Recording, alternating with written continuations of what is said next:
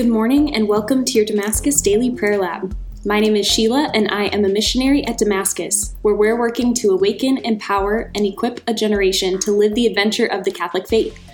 Today, we're going to be reflecting on a reading from the Gospel of Mark. This is chapter 5, verses 1 through 20.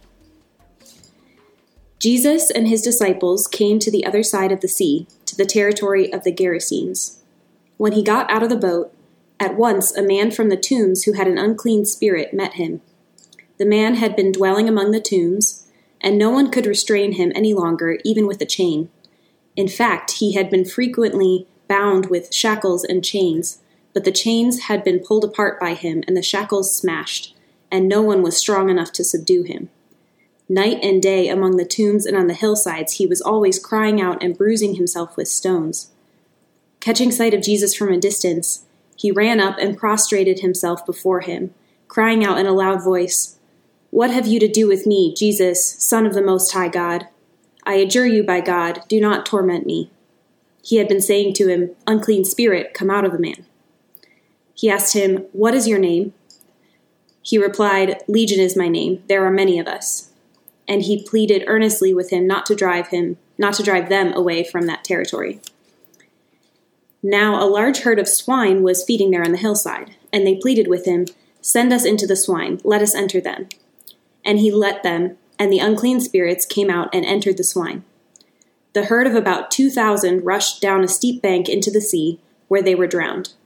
The swineherds ran away and reported the incident in the town and throughout the countryside, and people came out to see what had happened. As they approached Jesus, they caught sight of the man who had been possessed by Legion, sitting there clothed and in his right mind, and they were seized with fear.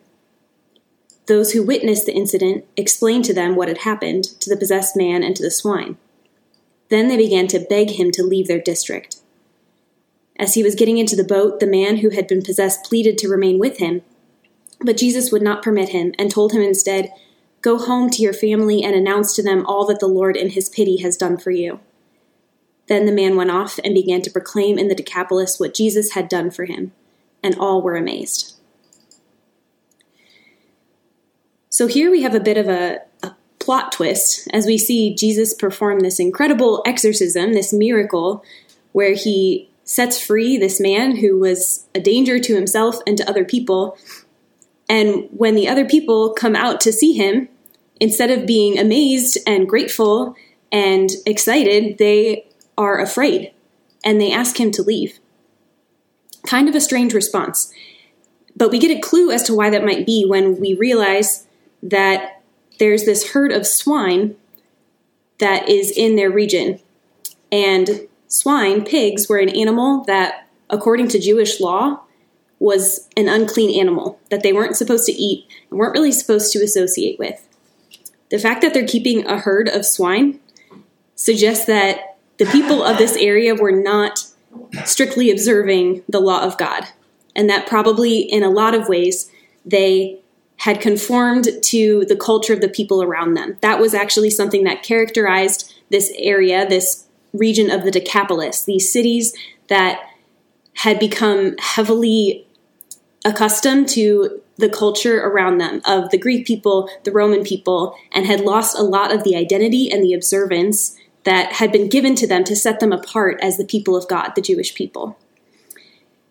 And so that helps us to understand why they were maybe counting on God's attention not being so closely on them.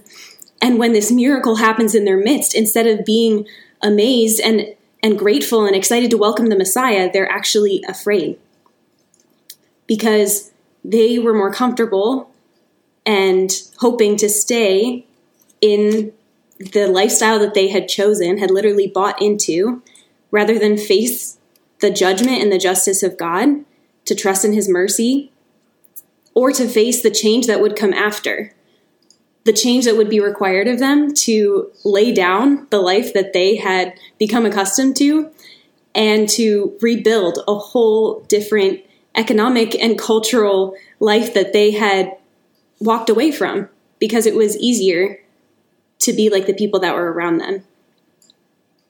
Maybe in this we recognize people that we know who are fallen away or lukewarm in their faith, who have grown accustomed to living the way that other people do and thinking that maybe God doesn't care about these little choices that I make, who need to know both God's power and also God's mercy.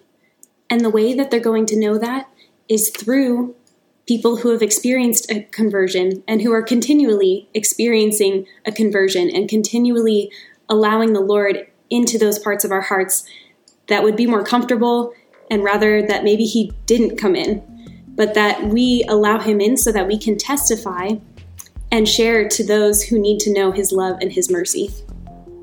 Again, this has been a scripture reflection on the Gospel of Mark. To learn more about Damascus and the programs and events that we offer here, please visit us at damascus.net. God bless.